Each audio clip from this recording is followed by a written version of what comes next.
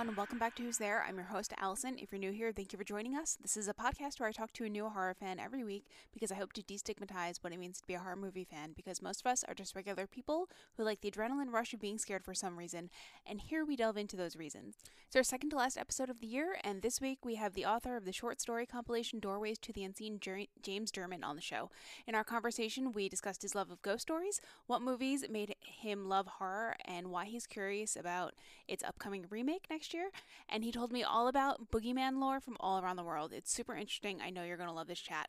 One last thing before we get into this episode: if you love the show and haven't left us a review on iTunes or Spotify yet, I'd be so grateful if you could take a second to rate and review it on Apple Podcasts and subscribe to our feed wherever you listen to us.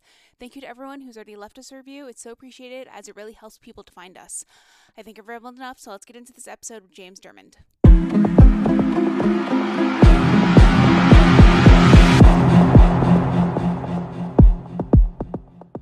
Hey, James, how are you? Oh, pretty good. How are you? I'm good. Thanks for being here. Do you want to start by telling everyone a little bit about yourself, where you're from, etc.? Sure. My name's James Dermond. I'm in Colorado. I've been writing since 2016. I'm writing a series of short story collections called Doorways to the Unseen. Each volume has 6 short horror stories. And volume 5 has recently been released, and volume 6 will be due in April 2023. Oh, cool. Awesome. We'll talk about that in a little bit, but first things first, what's your favorite scary movie? You know, they ask me this when I come on here, so I'll say Salem's Lot. Okay, why that one? It's probably the first horror movie I saw. Oh, okay, cool. So I'll say, and it is one of the best, I think. So I'll stick with that. How do you feel about that they're remaking it? It's coming out next year. Yeah, I mean, it probably will never be as good as the original, but hopefully it's better than the one that was made in the 90s with Rob Lowe.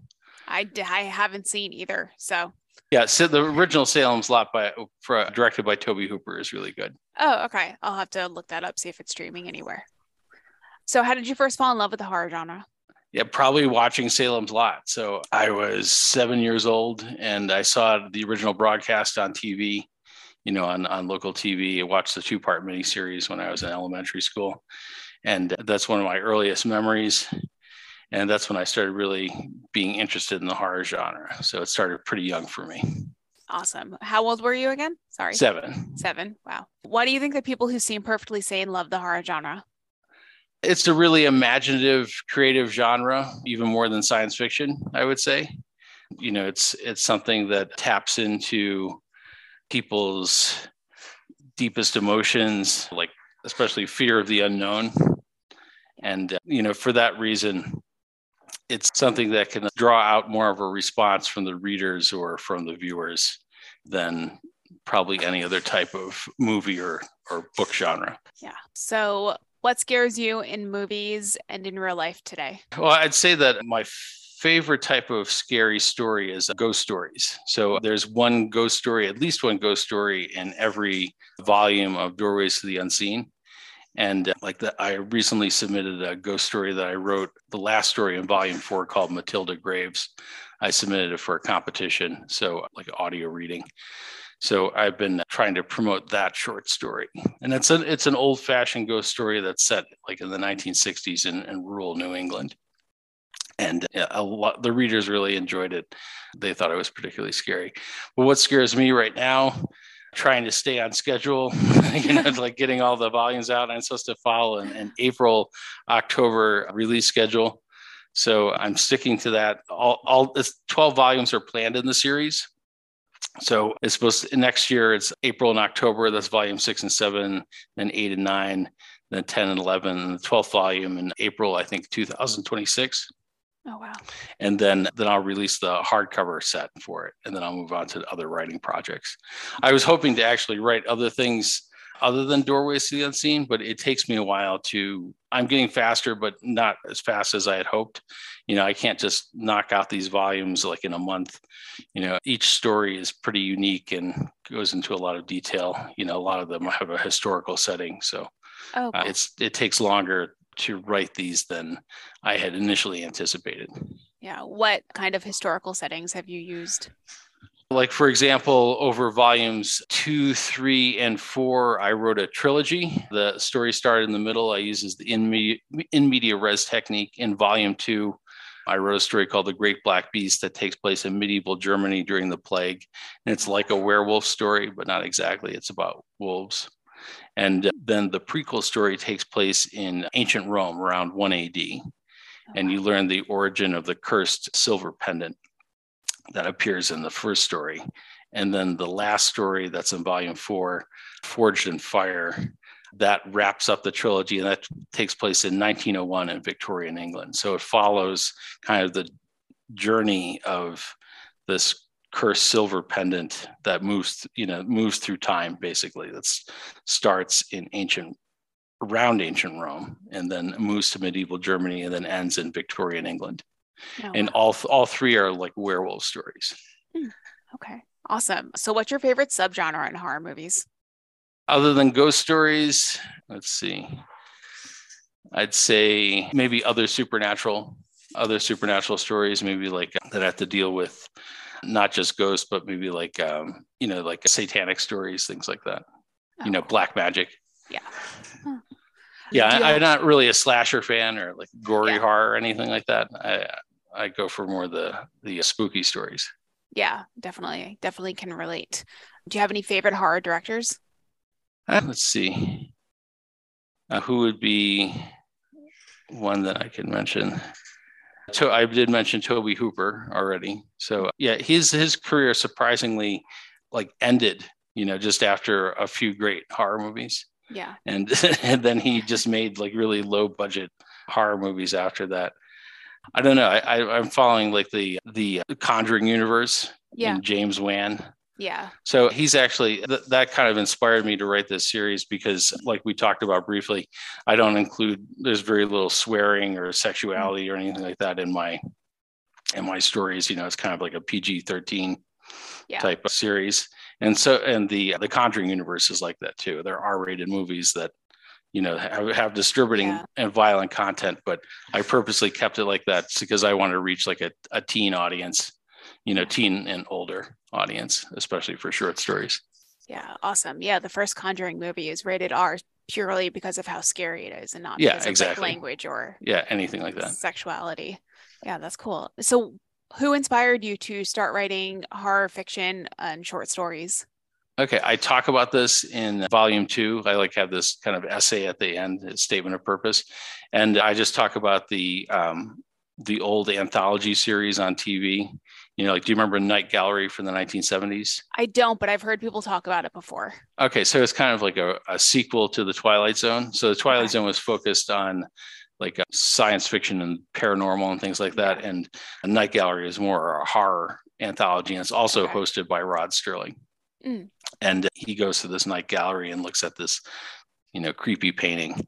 And the first episode, the pilot episode, starred Roddy McDowall, and it's a particularly good story. It was one of the best stories in the series. And they redid, you've heard of Cabinet of Curiosities? That's on Netflix right now.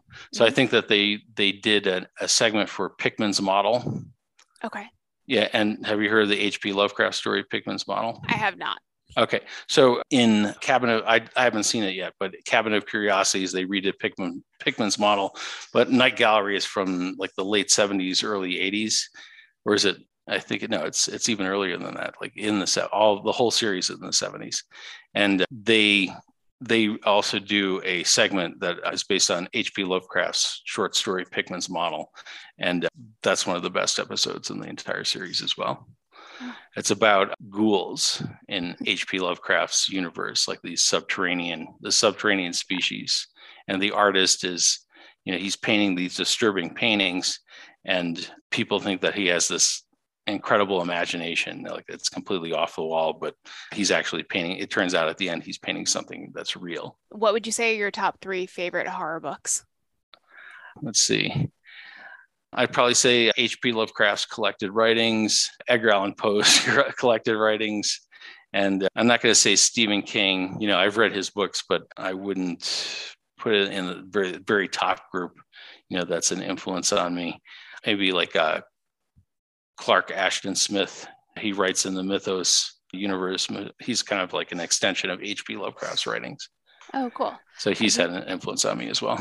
Yeah, I think I visited H.P. Lovecraft's house in Salem, Massachusetts, maybe. Okay. That where he lived? I remember something Yeah, I he's visited. from New England, but I don't remember Yeah. exactly where.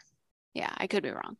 So Yeah, you're the I stayed in the hotel in Morocco where William S. Burroughs wrote Naked Lunch. Oh, That's one okay. of my literary claims to fame. I stayed in the same room. Oh, wow. You're dedicated. I've had Naked Lunch on my bookshelf for like decades. I've never read it though. Yeah, I So started reading it. I didn't have time to finish it. so you're the author of a 5-book horror series called Doorways to the Unseen, like you were Uh-huh. talking about before. Can you tell everyone what the others are about that you haven't, besides the three in the middle Oh, that you, those three. I yeah. mean, I've written a number of my stories have been adapted for audio, like for Chilling Tales for Dark Nights and the Mick Dark YouTube channel. And I don't know if you're from Chilling Tales for Dark Nights has a pretty large audience. Yeah. Have you heard of it? Yeah. Okay, so three of the stories from Volume One were adapted for Okay. Chilling Tales for Dark Nights, and they were The Drowned Man, Grandfather's Cane, and Return to Dust. And the first two are ghost stories, and the third is kind of like a Twilight Zone alternate universe story that takes place in this version of Soviet Russia, and it's about like ancient human evolution and ancient psychic powers, and it's an unusual story, but it fits in more of the science fiction genre than the horror genre. Yeah. But the first two stories, are based on ghost stories that other people told me that were supposed Oh, to be okay. true, and I wrote short stories about them. Oh, cool. Have they read them? Yes, they did. So they liked what I did, and they still insist that this really happened. Oh, So okay. I've never seen ghosts, but I've talked to other people that claim they have. Nice. Are you a skeptic? Not really. I think that ghosts, I mean, I don't believe in the rest of it. I don't believe that like vampires and werewolves are real, but there's a fair amount of evidence that ghosts are real. Yeah. And even I live in Colorado, and we have the Stanley Hotel here, and up in northern Colorado where that's The Shining is based on, Stephen King's Shining.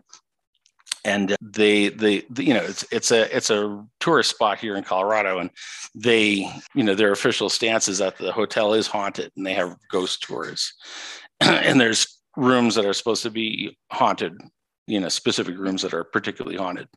Yeah. Have you ever stayed in any of them? No, I haven't gone up there yet. Oh, okay. People tell me that if you go up there, something will follow you back. Oh, And that's scary. I don't know if a number of people have mentioned that to you. Well, if you go up there, something's going to follow you back and start haunting your house. Oh yeah, that's not good. We don't need that.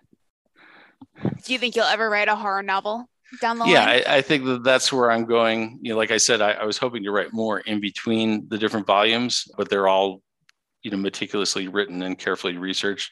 That's where I would start after I get done with the Doorways to the Unseen series. I did start writing a novel, actually 3 novels, like a trilogy, and I put them on hold to focus on the series. Oh, cool. What's the next Doorway to do with witches and okay. Salem, Massachusetts, something like Salem, Massachusetts. Oh, cool. So Nice. I don't know if that's where I'll start or I'll start over again, but I have about 100,000 words in on the novel. Oh, wow. Or the series. Very cool. Well, I will be on the lookout to see when that comes out. Yeah, it'll be a while. What is your process for writing when you sit down to write a new collection of short stories? Well, I look at what I've already written, and I make sure that I'm not repeating myself, or there's too much, that I'm addressing something that hasn't been written about already in the series, and also that I'm not using the same kind of plot devices and things like that. So I try to make everything as fresh as possible. And other times that I've been interviewed, people have mentioned that each story seems unique, and that I haven't yet really repeated myself. Each deals with a different kind of subject matter. Yeah. Well, that's quite the compliment for a writer. Yeah. I mean, it's important to stay fresh, and especially in this, because it's fast enough where you could, I've talked to people that have like read everything that I've written in just in a few days. Oh, wow. Each volume is about 30,000 words, and they sit down, they bought all 4 volumes, and they read it all the way through, over like Friday or Saturday or something like that. So it would be easy if you were starting to repeat yourself, people would notice it right away, because it's not something that, it would take a long time to read. You could probably read the whole series in like a week once I get done with it. if you really wanted to. They're all short, they're fast reads. So each one takes about 30 to 60 minutes to read. Wow. What story within the series do you think is the scariest? I think Matilda Graves, the last story that I wrote in volume 4, some of the stories that I wrote that turned out the best, I just sat down and wrote them. I wrote Matilda Graves over 2 days with almost no editing. And then my editor, he made a few changes, but the whole story just kind of like came out on paper, typing it out. And it turned out really well. And it's just a really kind of spooky, old-fashioned ghost story. And everybody that's read it said that this is one of the best ghost stories I've read so far. Awesome. I can't wait to read that one then. I can send you volume 4 if you want. That would be great. I would love that. Okay. Thank you. Okay. I'll email you when we're done with the interview. I'll email you a PDF ebook of volume 4. Awesome. Thank you. So an article came out in 2020 that said that horror movie fans were handling lockdown better than non-horror movie fans. Why do you think that was the case? Because if you're a horror fan, you're used to staying inside. You're kind of an introvert anyway. I think the slasher fans are kind of a different group of horror fans. Yeah. They're more of they love the gore and the action. They're the same people that like action movies.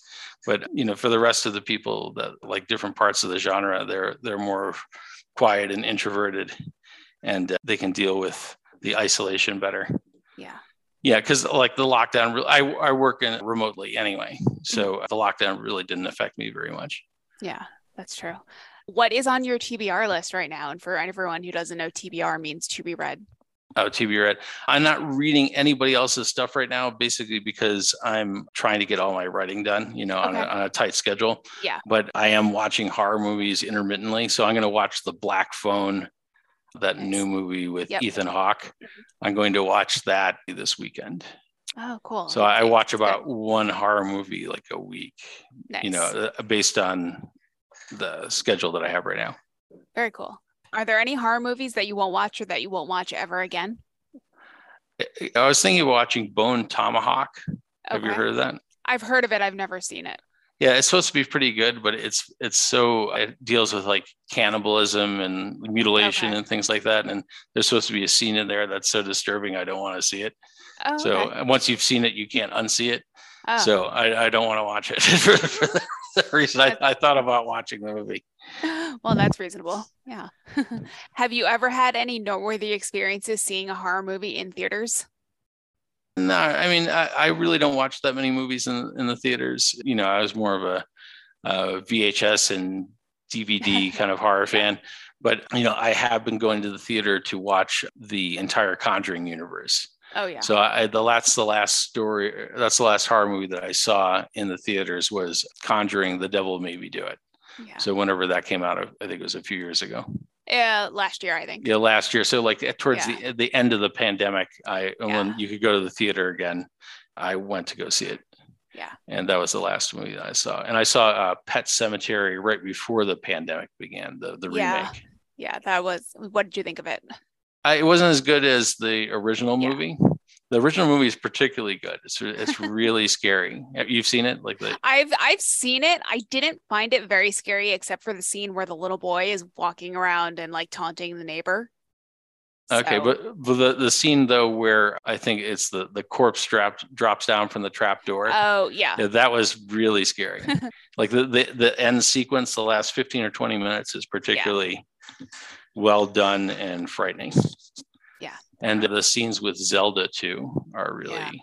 I saw it on VHS in high school. Mm-hmm. I think it came. Yeah, I think it was.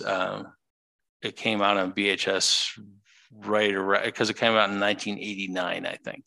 Okay. Something like that. So it would have been right around the time, like the end of high school, early college for me, so that I would have rented it. And I remember I couldn't watch the Zelda scenes, even though I was still a teenager. They were that disturbing to me. Oh wow. Yeah, I mean, I was like 34 when I watched it, so it did not have the same effect for sure. But I'm sure if I was your age when I was about 18 or 19. Oh, yeah. I was a young adult, but still. Yeah. What's been your favorite horror movie that you've watched so far in 2022? Ooh, let's see. In 2022, I saw, let's see, The Dark and the Wicked. Okay. Do you remember that? I think that I watched that in 2022. Yeah. Okay. Yeah. Yeah, so that I watched that on Shudder, and I thought that was pretty good. That was particularly good. Awesome. And then I also watched Sun. It's like Oh, an yeah. Yeah, that was also on Shudder, and I Yep. thought that it's kind of like an Omen-esque movie about like a half demon child. What wasn't that? Am I thinking of a different one? I was thinking of the one with Allison from the Halloween trilogy, and she is like taking her son and like running away, or she's pregnant at the time. Maybe I'm thinking of something Yeah, the totally different. Sun is done by Ivan Kavanaugh. It's a 2021 film, and I probably didn't watch it Yeah. Oh, yeah. No, this is this the year. one. This is the one that I'm thinking of. It's an Irish director, but it takes place in the United States with Yes. mostly American actors. I thought Okay. that was good too. So those are two recent horror movies I watched on Shudder that I thought were good. Yeah. Yeah. Shudder is great. Are there any horror movies that you're looking forward to seeing in 2023? I'm gonna watch The Black Phone. So Mm-hmm. I'm so excited about that. That got really good reviews from both the audience and the critics. So that's Mm-hmm. usually an indication that it is actually a good movie. Yeah. Usually a lot of times there's a split between the critics and Yeah. the audience, but in this case, they both agreed that it was great. Yeah. Like they got on Rotten Tomatoes, they got like in the 80s, Yeah. the approval for both of them. Yeah. I remember that. Have you seen it yet? I did. I saw it in theaters. There were parts of it that I liked. I don't think Ethan Hawke had enough to do in it. So, but like all the kids in it, they're all fantastic. So, Okay. yeah, and there are some jump scares that are effective, but there aren't too many. So, and there's not really any gore in it. So that was nice. At least not that I remember. So, yeah. Yeah, it's kind of like a movie about this boogeyman type character. He's like Yeah. a kidnapper of children. I Yeah. actually wrote a story about that at the beginning. Volume 3, it's called Fear of the Dark, and it's about the German boogeyman, Der Interesting. Schwartzmann.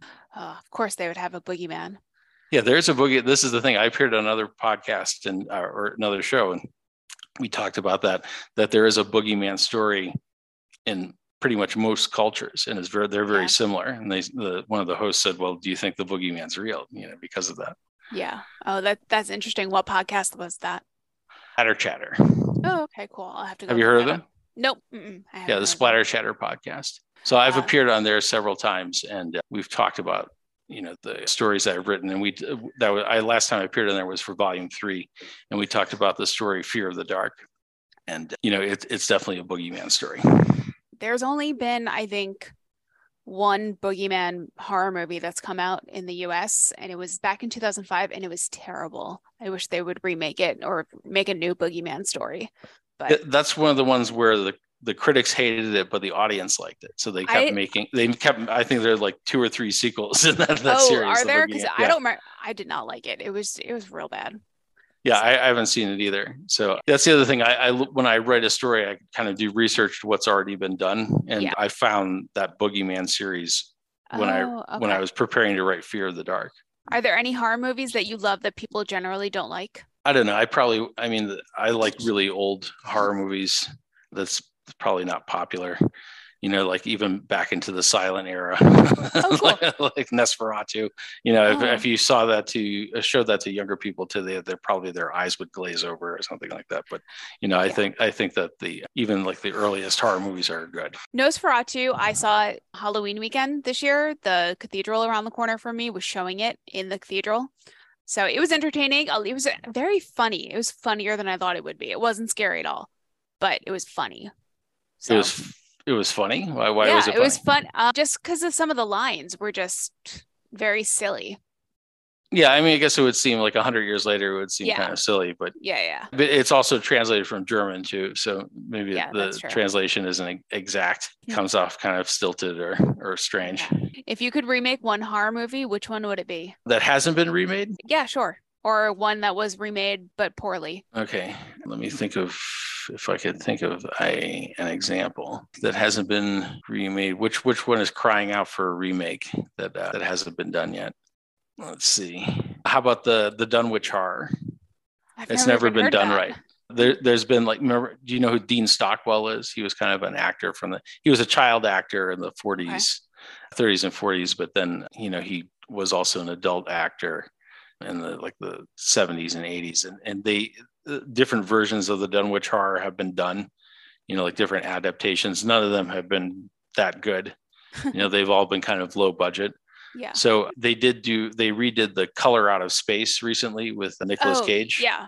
Mm-hmm. Yeah. So that was pretty, it was visually good, yeah. but it wasn't a great story or anything like that. Okay. It was mostly the effects were really interesting, I thought, especially certain scenes. But it would be interesting if they would see the H.P. Lovecraft's The Dunwich Horror redone with like a real budget and, high production value.